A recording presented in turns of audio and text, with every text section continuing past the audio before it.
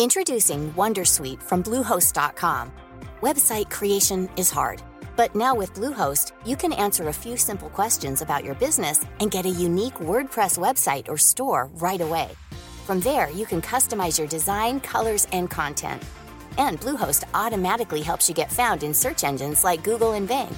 From step-by-step guidance to suggested plugins, Bluehost makes WordPress wonderful for everyone. Go to bluehost.com/wondersuite.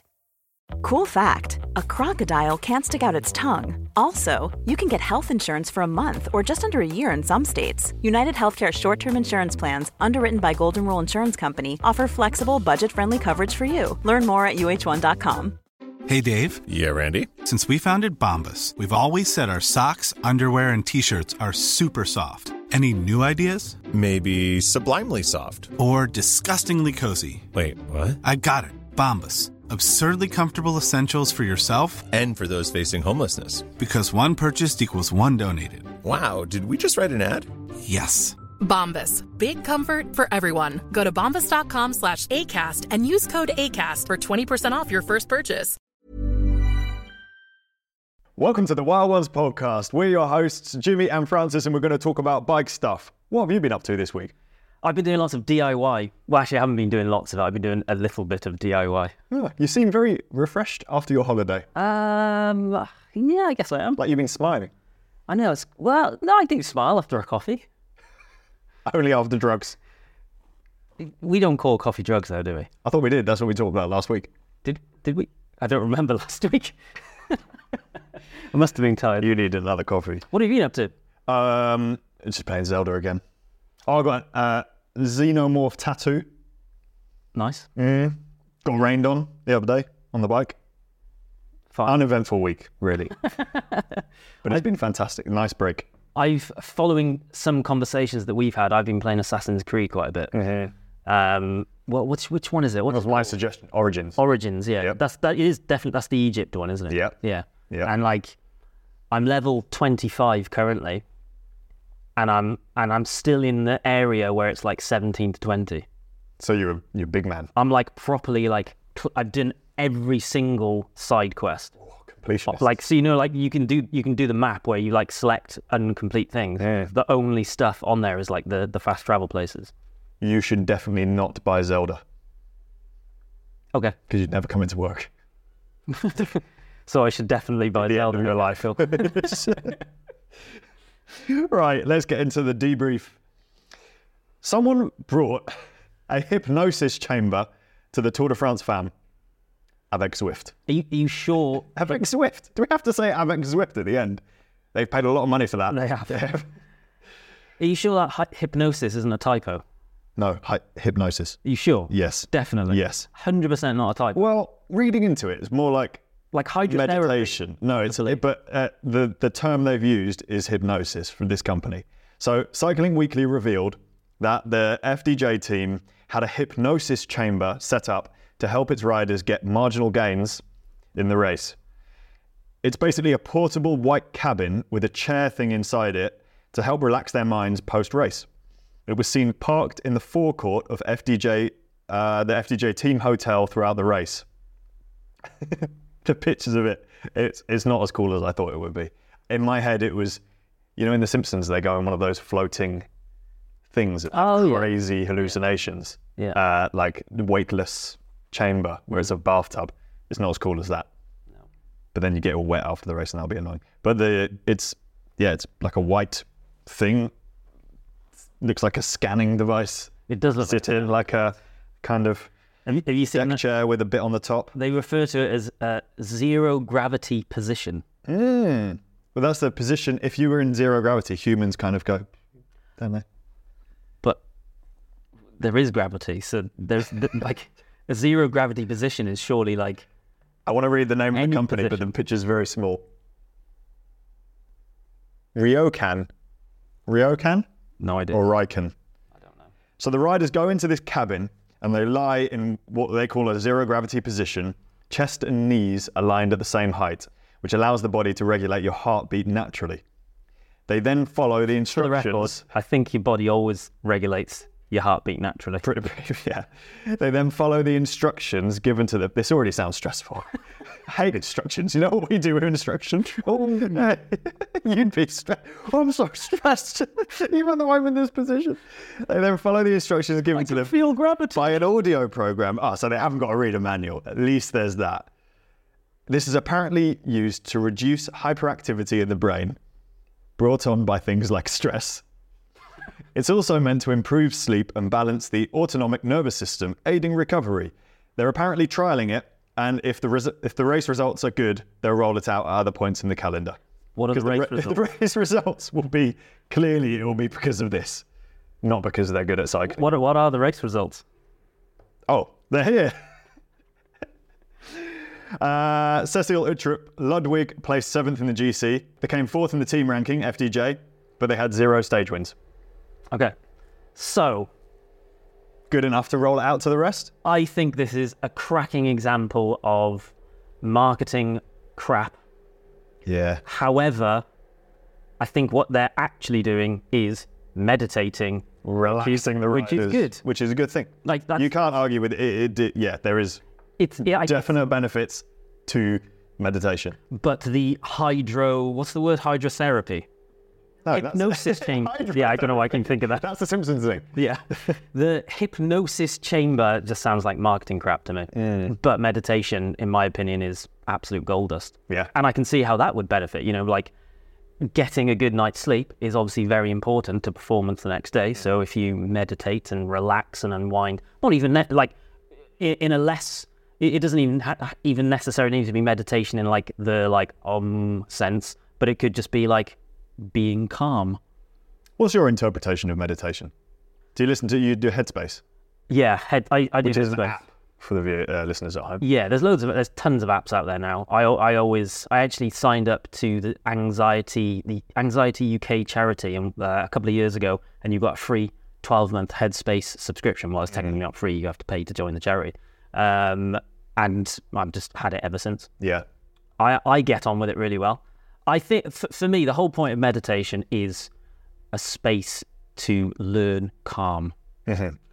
But there's a million different ways of doing it. And I think that as a principle is what they're trying to tap into here with this hypnosis chamber, is ultimately getting the riders in a state of calm. Because I actually remember when I went and met up with Lou Gibson and all of the girls or women that were doing riding the men's Tour de France a day before the men, so the Internationale a couple of years ago, they were constantly getting like rubbish sleep. They were always in weird different places, and like one of the biggest issues with that was them just constantly being like knackered. Mm-hmm. So actually having a method, perhaps if they all did some kind of group meditation, they'd be more calm and get a better night's sleep. It's a thing that other teams have done similar things in the past to try and relax the riders. Like, do you remember Team Sky had these sponsored mattresses, and they'd be like roll-up mattresses, so every single time they went to a hotel, they wouldn't use the mattress there. Yeah. They'd roll out, or maybe it was on top. So they'd have a consistent feeling in bed. Yeah. And like pillows. Clever. Like people have preferences with pillows. Stuff like that. I have a special pillow. I think the concept probably is something that exists within marginal gains. But I think the hypnosis chamber is just... It's quite big as well. And you can only have one person in it at a time. It's in a trailer. We mentioned that earlier. It's in like a... Probably have two next to each other, like snuggling up. You can, then it becomes less restful. I don't know, maybe more. Depends who the people are. Exactly, they could be cuddling. Yeah. Like when we were travelling around the UK. I don't remember cuddling. Oh, do you? I remember the beds being very close in a couple of the rooms, though. And we going... Right, on to the next bit. Prize money at the tours. Someone worked out that the 2023 Men's Tour de France winner was paid €146.08 per kilometre, while the Women's Tour winner earned €52.03 per kilometre. Right. The men's winner, Vingegaard, got €500,000, and Demi Vollering, in the women's race, got 50,000.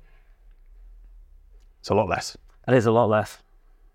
What are your thoughts on that? I know why it's happening, because it's just classic capitalism. Yeah. You know, like the organisers pay money and want to make more money than they're paying to host the event, and therefore they want to pay as little as possible.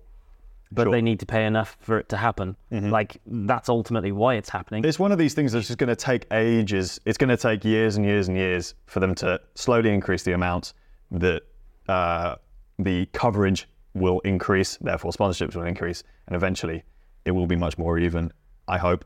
However, you got to admit, there's a lot, like the guys who sponsor men's cycling, historically, or all cycling, it's people who own big companies who have, is it like tax write-offs? But basically they're fans of the sport.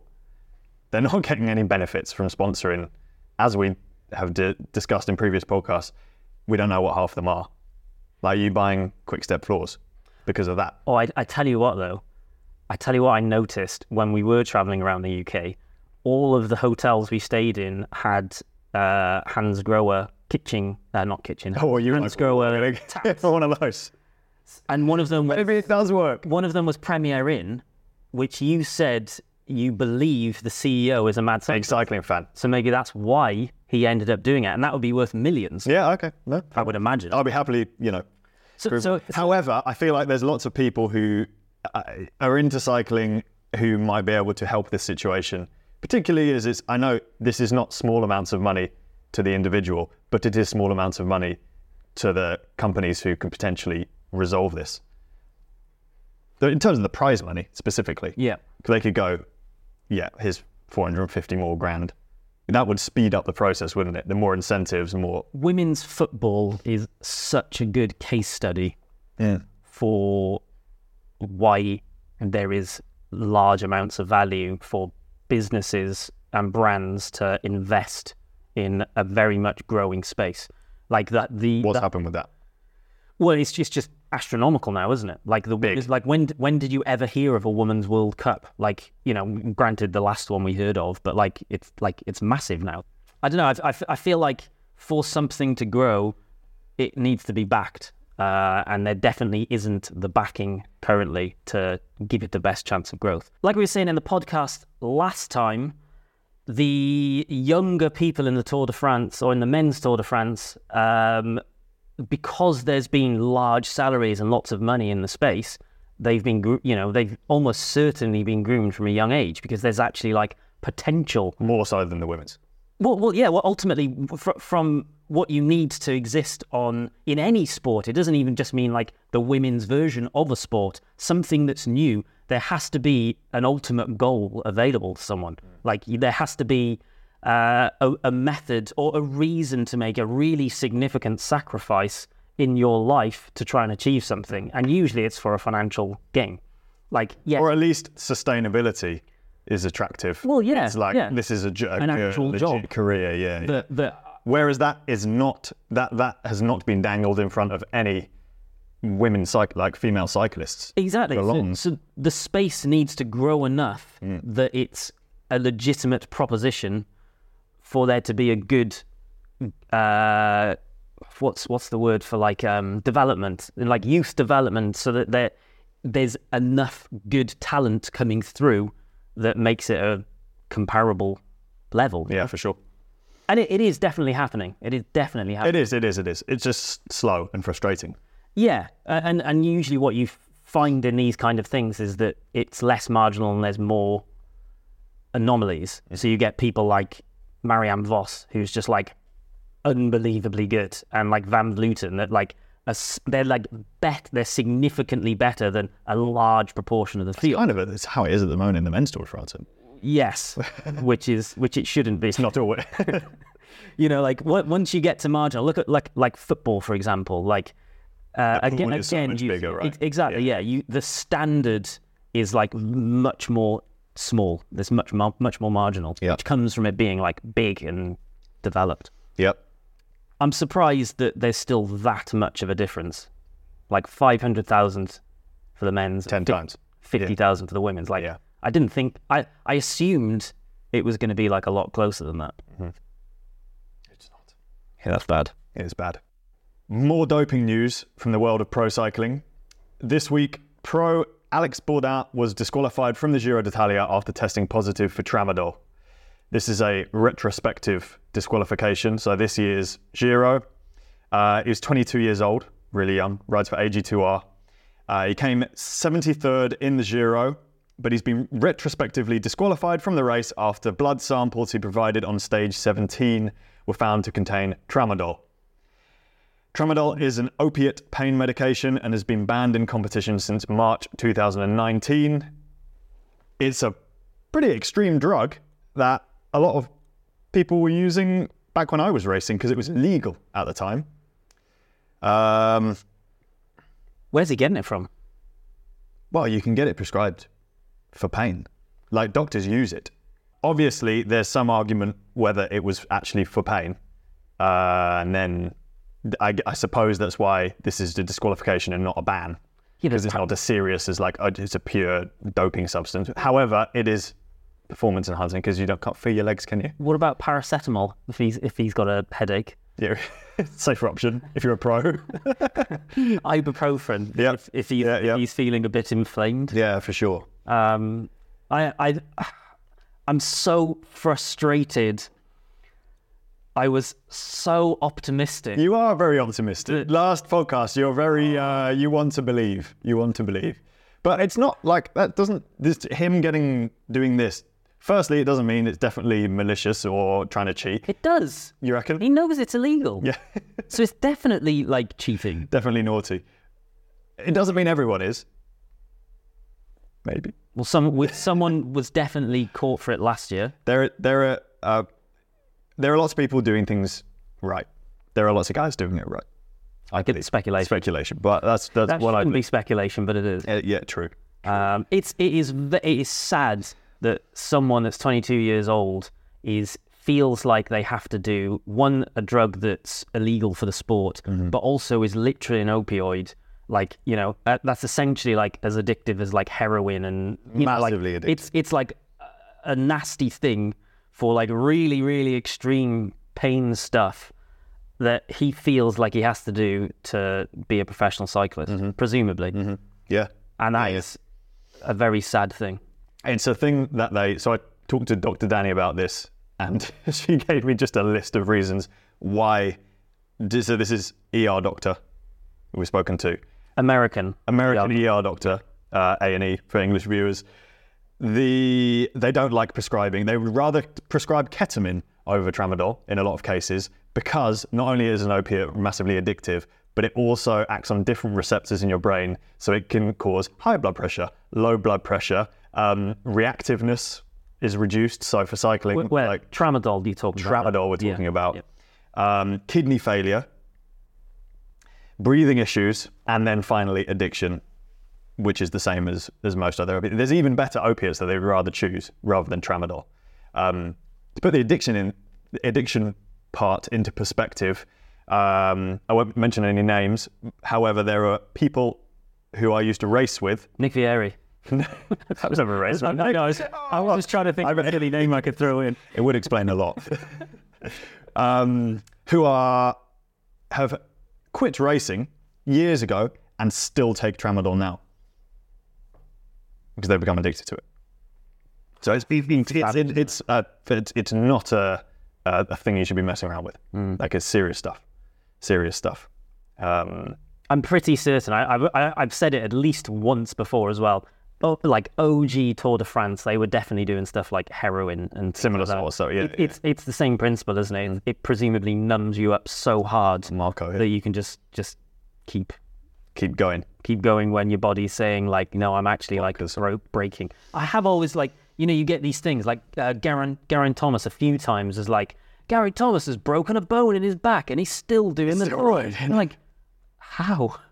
I think that's my brain doesn't go to, he must be on painkillers or anything like that. Mine goes to adrenaline and finish. Like, I've had some crashes in races and been pretty gnarled up, and you just carry on racing, and then it's only after the race where you go, So I crashed. I have road rash on my right side here. Everyone has symmetrical road rash after a few years of racing in the same places. But I took so much skin off the side of my leg. I don't grow leg hair anymore on the side of my leg. And apparently, after speaking to doctors in years past, I should have had like a skin graft to repair that area because it was so many layers deep. But I did that crash and jumped back on the bike and finished the race. And it did a stage race, because the next days you're just like, oh, you wake up, coffee, go. And then the days afterwards, like the week after, I was barely able to walk. That was really horrible. So you can get pretty messed up and carry on. What, broken back? Okay, yeah, no, it wasn't broken back. It was just it was a little boo-boo. Like Geraint Thomas, right? 10 Tour de France stages for the broken back or whatever it was. Yeah. I remember George Hincapie in that Chasing Legends film. He gets a big injury and he kind of carries on. I'm sure it's a collarbone. Finished the whole Tour de France with one collarbone. So, going back to Alex. Yeah. Young guy. Presumably. There's another young guy. There was a dude. Again, I won't say his name, but this is because I don't want to get it wrong and incriminate the wrong person. But there was a junior rider on the Catford team, which is a UK, the team Lawrence rode for, our friend Lawrence Carpenter. And James Jobber. There was a junior on that team who was caught with EPO in a fridge and a training camp by like another kid's dad. It's under 18 you are to be a junior. That's like, people are doing some mad stuff. Yeah. That's what I'm saying. That is, so by this being a few years ago. Presumably, Alex, so the guy that we're talking about, has been banned for life. No. Because this is his first offence, Baudin is free to continue racing. A second offence would carry a penalty of a 5-month ban, while a third would carry a 9-month ban. Nairo Quintana was stripped of 6th place at last year's Tour de France after twice testing positive for the painkiller. So I presume this is like, it's levels of drugs. I'll be happily corrected in the comments, but it's because it's a painkiller and could be like there is argument, there can be argument, and there can be debate over whether it's a legit painkiller. That has been misprescribed, and it's his mistake for choosing the wrong one on the banned substance list. I'm fairly confident, speculation however, that it will be because the painkiller only lasts as long as the painkiller's in your system, whereas something like EPO has a longer term benefit, yeah. So it doesn't just benefit you in that exact moment, whereas they know that once that tramadol wore off 10 hours later or whatever it was, he's just the same rider again. Or is that true? Because you could do a more insane training session because you're just like, I don't feel anything, and then that's the argument over what all the benefits you can historically, all the training sessions you've done and performed at that level. If you are doping and then you stop, you're forever changed. You forever created those cells. You're forever improved as an athlete. So does tramadol probably has that effect as well, doesn't it? Well, it means like all the training you do while you're on it, or racing that you do while you're on it, you can't feel your legs as much. It's got to be. Like, how do you know? Well, I'm guessing. Yeah, speculation. It's speculation. I've never taken tramadol. We were talking last week about other sports and whether cycling gets a bad rap, has a reputation to repair, which I think it does. However, other sports have it too easy, and that was I did a bit of research into a couple of other sports. NFL in particular had a heated debate about the NFL and how much doping there is in the sport, and I was convinced before even looking anything up that there was a lot of doping in the NFL, and I was right. 258 doping cases since 2001, and 58 of those were in the last 5 years. They also have less strict regulations, so they're allowed to have like corticosteroid injections on the side of the pitch. I think there's something else similar in tennis as well. They're allowed to inject things on the side, whereas cycling is like, a lot of the teams have their own no needle policy. Like they're putting in effort to be seen as clean. Whereas there are, that's pretty, the NFL stat blew my mind, because that's the guys who are getting caught. What about the people who aren't? I guess, unless the testing is really good, which I doubt it. What the NFL set doesn't take into consideration, though, is your sample size. Like less people. Well, there's a lot of NFL teams, and on each team there's like 50 players something. Right? There's like loads. There's absolutely loads of them. So like ultimately, there's a lot more people that they're testing. Whereas in the Tour de France, there's like 120 riders. But I guess there's more pro riders than that. There's 1,696 NFL players.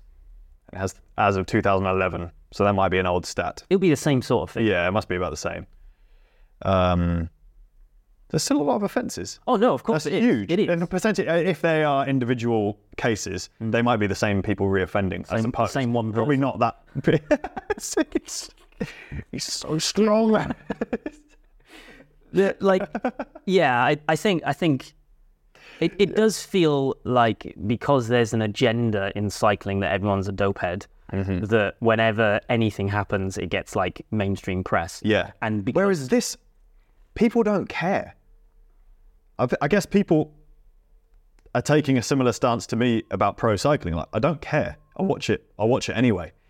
People into NFL, they care even less. They're just like, oh no, well, it's down to safety, doesn't it?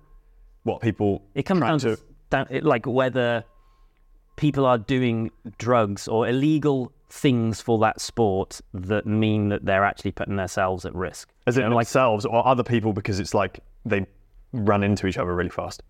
Well, any of it ultimately. Yeah. You know, like if drugs are legal, it would be like the gladiator days from 2,000 years ago, where people would be like dying every single game.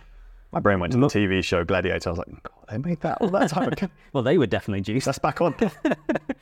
But like ultimately, like if there weren't restrictions, people would be dying like regularly. Yeah. Because people would be wanting that £1 million paycheck. Well, that's we had a lot of comments on the last podcast. A lot of comments. A handful of people like, why don't they just let people go crazy and just have no doping restrictions whatsoever, and the sport would be crazy and people would like run 50 mile an hour and could jump really far.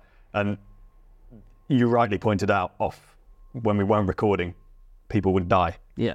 Because people would just go extreme. Well, like Marco Pantani is such an amazing, what we know about Marco Pantani is his blood was so thick from all of the drugs he was taking. He legitimately had to get up a couple of times in the night to ride a bike. To keep his heart moving. Yeah. If one night he didn't, he's dead. Viscous blood. Like, that's why there's regulations. Nice. But it would kind of be cool, wouldn't it? Like the actual gladiators of old, obviously it was brutal, but I bet it was exciting. What were they doping with? Well, they probably weren't doping, but the point is, if people lost limbs, it was just part of it. Yeah, it's part of it. It wasn't a case of, we better keep these people safe and give them a shield. Did you ever watch Spartacus: Blood and Sand? No, I didn't. You should. Great TV show. There we go. Introducing Wondersuite from Bluehost.com. Website creation is hard, but now with Bluehost, you can answer a few simple questions about your business and get a unique WordPress website or store right away. From there, you can customize your design, colors, and content. And Bluehost automatically helps you get found in search engines like Google and Bing. From step-by-step guidance to suggested plugins, Bluehost makes WordPress wonderful for everyone. Go to bluehost.com/wondersuite. Quality sleep is essential for boosting energy, recovery, and well-being. So, take your sleep to the next level with Sleep Number. With a Sleep Number smart bed, you can individualize your comfort level and enjoy a better sleep night after night. J.D. Power ranks Sleep Number number 1 in customer satisfaction with mattresses purchased in-store. And now the Queen Sleep Number C4 smart bed is only $1,599, a saving of $300, only for a limited time. For J.D. Power 2023 award information, visit jdpower.com/awards. Only at Sleep Number stores or sleepnumber.com. Shimano sales are down 18% and profits down 40%. I said that in such a positive way. I feel bad. Poor Shimano. The comments online under this article were filled with people saying it's because everything is so expensive. Is this another case of the whole industry suffering? Are prices to blame? It does feel like group sets. It does feel like Shimano and SRAM and Campag top group sets are just like offensively expensive. Top group sets are. Like top offensive. group sets are. Like offensively expensive. SRAM went up in price, didn't it? They released the new... Well, everything has. Yeah. They released the new Apex and it has bumped the price of Rival up. Yeah. So that does happen. Not in line with inflation, but more so. Yeah. It exceeds inflation. However, particularly with Shimano, I guess only with Shimano, because SRAM don't make a cheaper group sets, the quality of the lower end group sets are so good. So people are your 105 from a few years ago has moved up the rungs and there's been replaced by, yes, to get the same performance and pay the same money or potentially less money, you can now buy Tiagra. Less speeds, I suppose. Mm-hmm. But the actual functionality and how good it is matches the old 105. Yeah. And I think people underestimate, I know I've said this before, people underestimate how good those lower end group sets are and maybe are hesitant to even consider them or don't think they should be even considering them because I used to ride 105, I should still be able to ride 105. But the fact is, it's become even higher end. Yep. And if you want a matching performance group set, you can go one lower. And it is certainly not a bad group set. It's their quality. Even Claris. Yeah, it's not, you haven't got very many speeds, less gears, but it has reach adjustment. The levers are really ergonomic. It's light. It's really good. Really good. Does it say anything about the industry as a whole? I would expect Shimano sales to be down because I expect everyone's sales to be down. Profits are down 40%, which suggests that they are still profitable. And they're an unbelievably huge business, so they're definitely not that bothered. Is this across fishing and stuff I don't think so. I think it'll be... This is cycling. Yeah. That's like, as we know, the other parts of Shimano are actually massive. So like, Shimano as a business are going to be not bothered in the slightest. They've probably even released the information. Oh, well, to be fair, they'll be publicly traded somewhere or other, so the information will be out because of that. But ultimately, I don't know, maybe it gives them a bit more like sway with bike brands to go, oh, but we're struggling, even though they know they're not struggling because they're still making hundreds of millions. Now on to our big question of the day. Big. Cycling burnout. What was that? The intro. That's going to be intro every time. Big. Oh, you sound like a droid. Yeah. A small one. That's how tall a droid is for the video viewers. Is cycling burnout real? And if so, how do you avoid it? Is cycling burnout... Well, cycling burnout is a form of hobby burnout, which is a real thing. Okay. According to psychologists, which is where hobbies start to feel like a chore. Is this a fact? A rare fact? A rare podcast. Producer Emily comes up with a fact sometimes. Symptoms include lack of enthusiasm or motivation, exhaustion, cynicism, and detachment. These are describing Jimmy. How does it happen? According to experts, overexposure to the hobby, unattainable expectations, perfectionism, comparison, not getting the dopamine hit you got at the beginning. This sounds like what I experienced when I was bike racing. It's definitely a thing, and I feel like a lot of people going through it or have been through it. Mm-hmm. It's definitely like the people I used to ride with a lot, like 5 years ago. Like hardly anyone rides anymore. And there are some times... I think that's a natural thing that happens with hobbies, though, because you do stuff. To most people, I like doing something, seeing how good I can get at it, or just enjoy doing it, and then find other things, and then get obsessed with that for a bit, and then do that. At the moment, it's Zelda. And then I'll probably start cycling. Like, I did a lot of cycling at the start of this, or at the end of last year, cycled across America. And I'm like, well, I don't want to carry on cycling now. I want to do some other stuff in between. But that's a healthy decision. That wasn't burnout, exactly. So then what you're telling me is you haven't got cycling burnout? At the moment, yes. But however, I think I have experienced it when I was racing, for sure. Then it did feel like a job. I feel that like there's certain life events that mean that people do their hobbies less. Like the obvious one is having children. one reason why I never want to have them. I don't want to not do the things I want to do.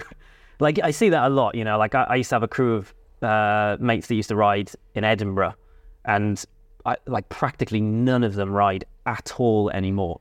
But a lot of them have had kids, got promotions, and they're focused on other things, and therefore something's had to take a hit, and it's been their hobby. But then there are also definitely people where they just don't really... there was a point, wasn't there, where cycling was just like a lot of people a lot of people I used to hang around with very much identified as cyclists, and now some of them don't ride either at all or very often because they just don't want to. And someone that doesn't fall into that without a doubt is Chris Hall. Chris, I was going to say. Can you imagine Chris? He just loves riding. Can you imagine him? He loves riding. Not riding 10,000 miles a year? No. Ever. I just can't. No. He's found his thing. Yeah. And the only thing that stops Chris from riding is injury. He's like, I'm injured. Well, no, he'll still ride. He'll find a way of doing it still ride on a TT bike, on a turbo. So he can lean down. Yeah. He'll always find a way. I think I've gone through some phases, but definitely off the back of my racing phase as well, similar to yours. Yeah. Like, I remember I sold most of my bikes. I got rid of all of my data, and I was just like, I just didn't want to do it anymore. So many people are in that boat though, aren't they? With racing, it becomes you aside from being able to do it full time, people treat it like they are pros. Yeah, or it escalates to that point very quickly because you want to be the best, and that's what coaches encourage as well. Is that healthy for most people? Probably not. Was it healthy for anyone? Not really. Well, it makes you fit, so physically healthy. It's in some senses. The healthy part of fit is nowhere near that far. It's like way less than way that. Less. You know, like, for example, putting 5K running into it. Like, if you can, running a 5K in under 25 minutes, 21 to 30 minutes means that you are healthy. Whereas if I start... Well, of course. If I'm running 5Ks again, in my head, I'm like, I've got to get myself back under 20. For your fast year. And then I'll be like, and I've got to get myself, I may as well get myself under 19 now. And I'll be fit. And then, and then that's really unhealthy. Whereas actually just being active is like the minimum of what's needed. And it doesn't really need to be any more than that. No. It's moderate volume and heart rate up sometimes, a couple of times a week. And it's not spend half an hour at threshold every single every 2 days. I think one of the points is unattainable expectations, and that is exactly it, isn't it? Because I was obsessed with the idea of being I wanted to be in the elite pen at a running race, and I was so far from in the grand scheme of things, I was really far from it. But because I was so obsessed with that, I just ran myself into the ground. Yeah. Literally. Yeah. But you can do it and sustain it for a little bit, but then it cracks you. And I think most people are like that, and most people burn out. However, there's lots of people, there are versions of Chris who compete at elite level who can just sustain that for their whole, and those are the guys you see at races and you're like, oh, bloody hell, Steve Lampier is still a hitter. Yeah. And he, the guy I used to race with, and he, elite level his whole life, and that's his thing, and that's what he does, and he enjoys it, and you just carry on being at that level for as long as you possibly can, and that's their thing. I think Jobber's got James Jobber, he's got good balance. Really good balance. Good balance. Which I never had. Is hobby burnout a thing? Yes, without a doubt. Yeah. Most people need to take cycling less seriously and enjoy themselves. Yeah, absolutely. Hey, Francis, have you got any ideas on how you would avoid cycling burnout? Not only do I have ideas, I have backed up with science. Things you should do. Oh my goodness. Stop comparing yourself to others in real life or on social media. People like Chris get put on a pedestal, and that isn't 99% of people. But it's the same. Even in real life, I'd be turning up to race and I'm like, oh, those guys, it's sustainable for them, so why isn't it for me? And then you carry on, you dig yourself into a hole. Try mixing it up. Different types of cycling, different manageable goals, different rides. That was definitely a thing I experienced I started mountain biking did a load of mountain biking for like last year. I was just really enjoying it. And then you move on to other stuff and it just mix it up. Mm-hmm. Take the pressure off. You're not a pro, unless you are a pro. You don't have to train to a schedule or at all. It's for pros who watch this. Yeah, like 2. And then he's going to, like, what if Teo's listening to this and he's like, I'm not a pro. Ah! And then he gets in his head and like, I'm good and I'm not a pro. Oh, great. My favourite bit of the podcast, overrated or underrated. I'm going to read out a list of stuff. You're going to tell me if they're overrated or underrated. And the first one, Lycra. Let me preface this by saying Jimmy runs a cycling kit brand where a lot of the products are made of Lycra. But I feel like you're torn. What is Lycra specifically? Like what it's a brand. Is it? Yeah. Is it like Hoover? Yeah, basically. Yeah, I guess. It refers to elastic-based fabrics. Okay. So stretchy fabrics in multiple directions. Is most cycling kit not Lycra? Probably, yeah.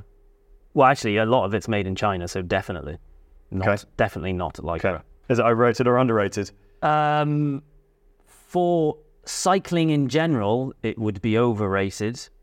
For road cycling, it's appropriately rated. Mm-hmm. For bib shorts, it's still underrated.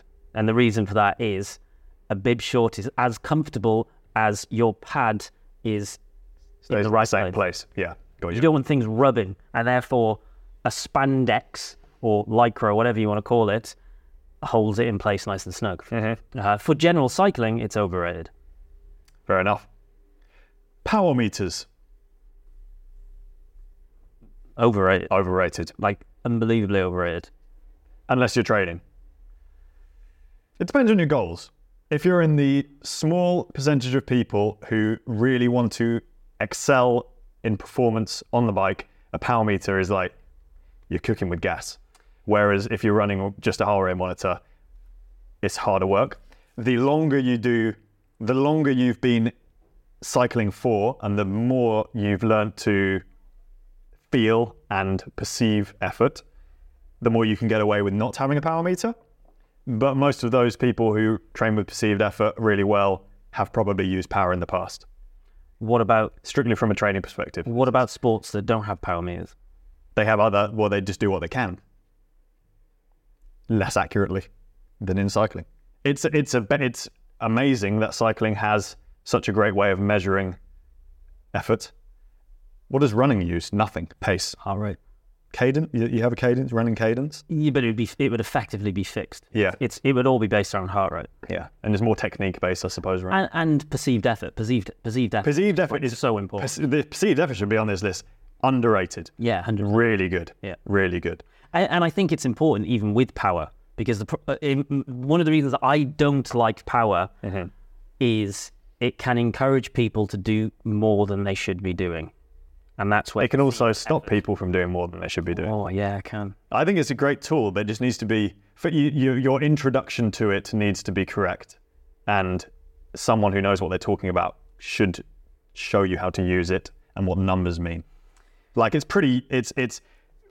you're shooting in the dark unless you do a proper lactate test or at least a 20-minute test that's done correctly before you start using a power meter. And most people have the Zwift one, don't they? People are getting more into it, but ideally you want you prick your finger, check your lactate. Correct test. You're going to get like 100,000 people going out and getting bloody blood samples there. Which makes people take it too seriously, which we just talked about. Ultimately, it's a good tool for some people. If you can afford it, why not? But it is completely and utterly unnecessary, and for nearly everyone, it's just pointless. Annemiek van Vleuten. Some people probably won't know who she is, and that says to me she is underrated. I agree. What's do you want to? What do they call it? Palmares or something like that? Is that a thing? Is it the longest list of Palmares ever? It's just every race ever. Probably. Yeah. She's dominated women's cycling for the past few years. hard as nails. I'm pretty certain she like basically trains with like male professionals and just like is at the same standard as like male professionals. She's an absolute monster. She's like one of those people that are like, she's like Chris Hall obsessed with cycling, but like way better. Yeah. Yes. She's won all 3 Women's Cycling Grand Tour equivalents. She's won 6 Women's Grand Tours in a row. She won the Giro Donnet in 2017, 18, 19, 22, 23, inaugural Tour de France Femme in 2022, Vuelta Femenina in 2021, 22, 23, and the road racing world champs at least twice. She's 40 and she's retiring soon.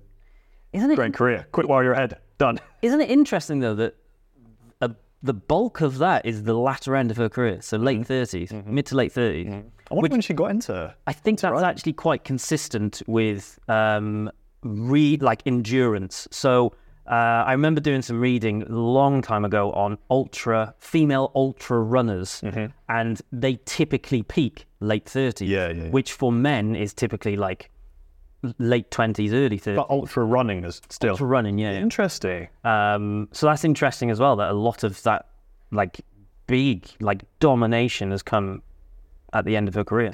I think great climber, great everything. Like she's just a beast. Envy. Overrated. Looks cool. It looks very cool. Looks really cool. It's very expensive. Very expensive. I don't particularly like the stems and bars. They have those weird ends on, like the flip around. I always wanted wheels. Very cool. See, I've never really liked the wheels. I always wanted an MV bar stem seat post. Were you cycling when they were called Edge? Edge. The wheels were called Edge. Yeah, the brand was called Edge. They still exist, Edge, don't they? No. Oh, so MV Edge wheels was become Edge. Yeah. But that must be quite recent then, because I've definitely seen it. Nah, that was a while ago. Edge Composites was changed to NV Composites. Probably some sort of copyright thing. When did that happen? That was 2010. Weird. A couple of guys. There was a guy in a cycling club years ago who had a set of Edge wheels, and they're cool. It was so cool. Posted pictures on forums. I feel like envy is for people that would buy a Rolex. What does that mean? Flashy. Flashy. It's just like flashy. It's no better than like a cheap one. But it looks cool. I'm sure it's slightly better than a cheap one, but marginally for the average person. Yeah, but like, like say one of their stems is like 400 quid. If you bought 100 quid stem, which is still a lot of money, it's going to be as good, really. The stem. It's going to be fine.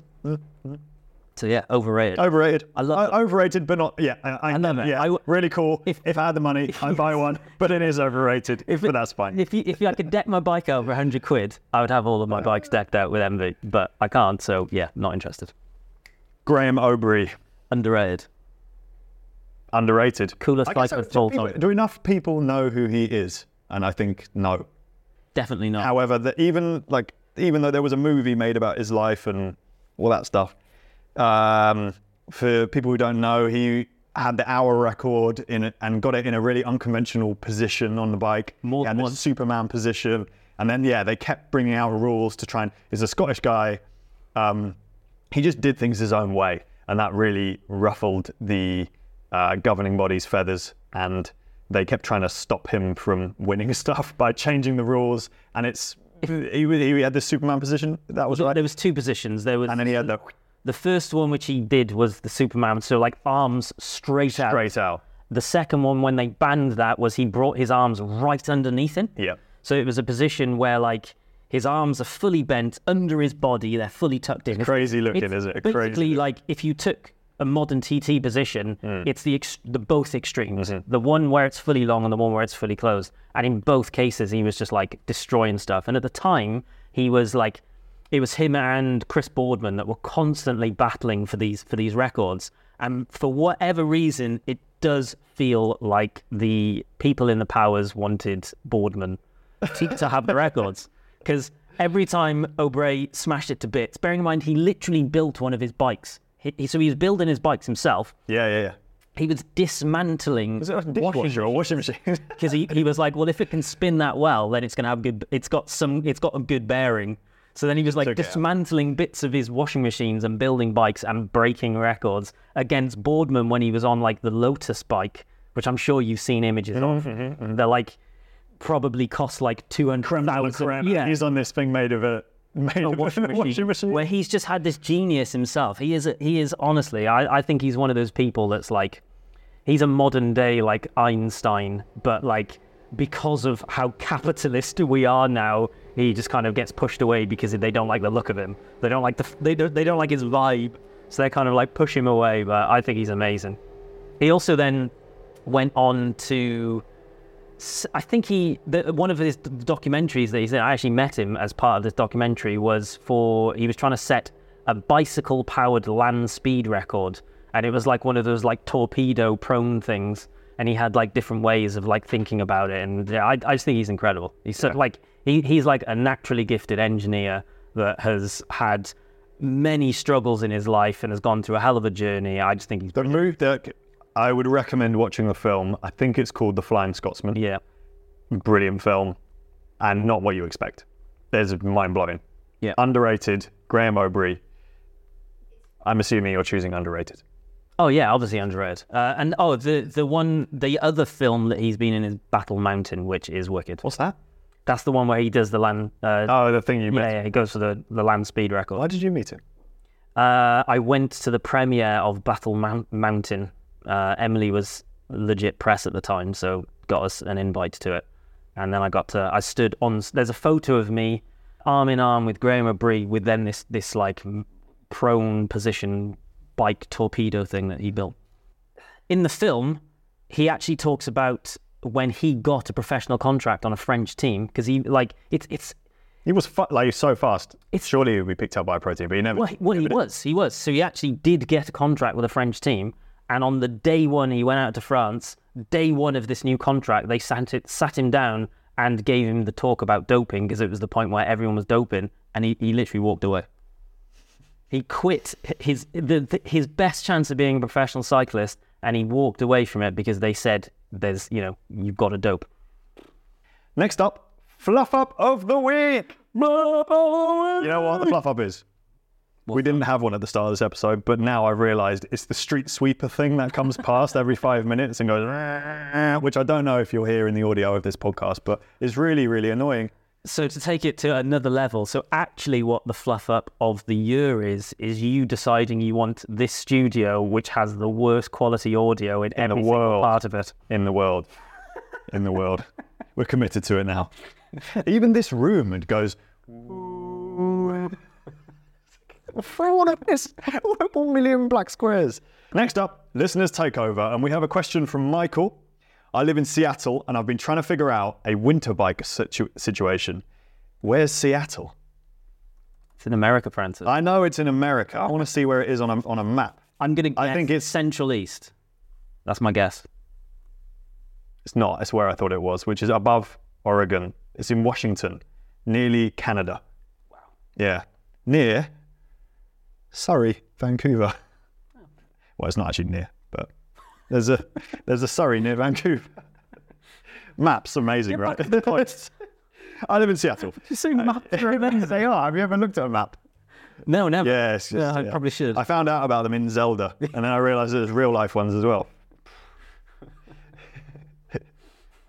Google Maps. Do you have any recommendations? That's your first experience of a map, isn't it? Yeah. Google invented maps. The first ever map Google made by Google. Do you have any recommendations for a winter bike or winterizing a bike? Yeah, easy. Mudguards, disc brakes if you can. Cheap parts, and because it wears out your stuff. Yeah, so there is going to be. I mean, do you follow Dustin Klein? YouTube man. I don't watch YouTube. Ah, at all.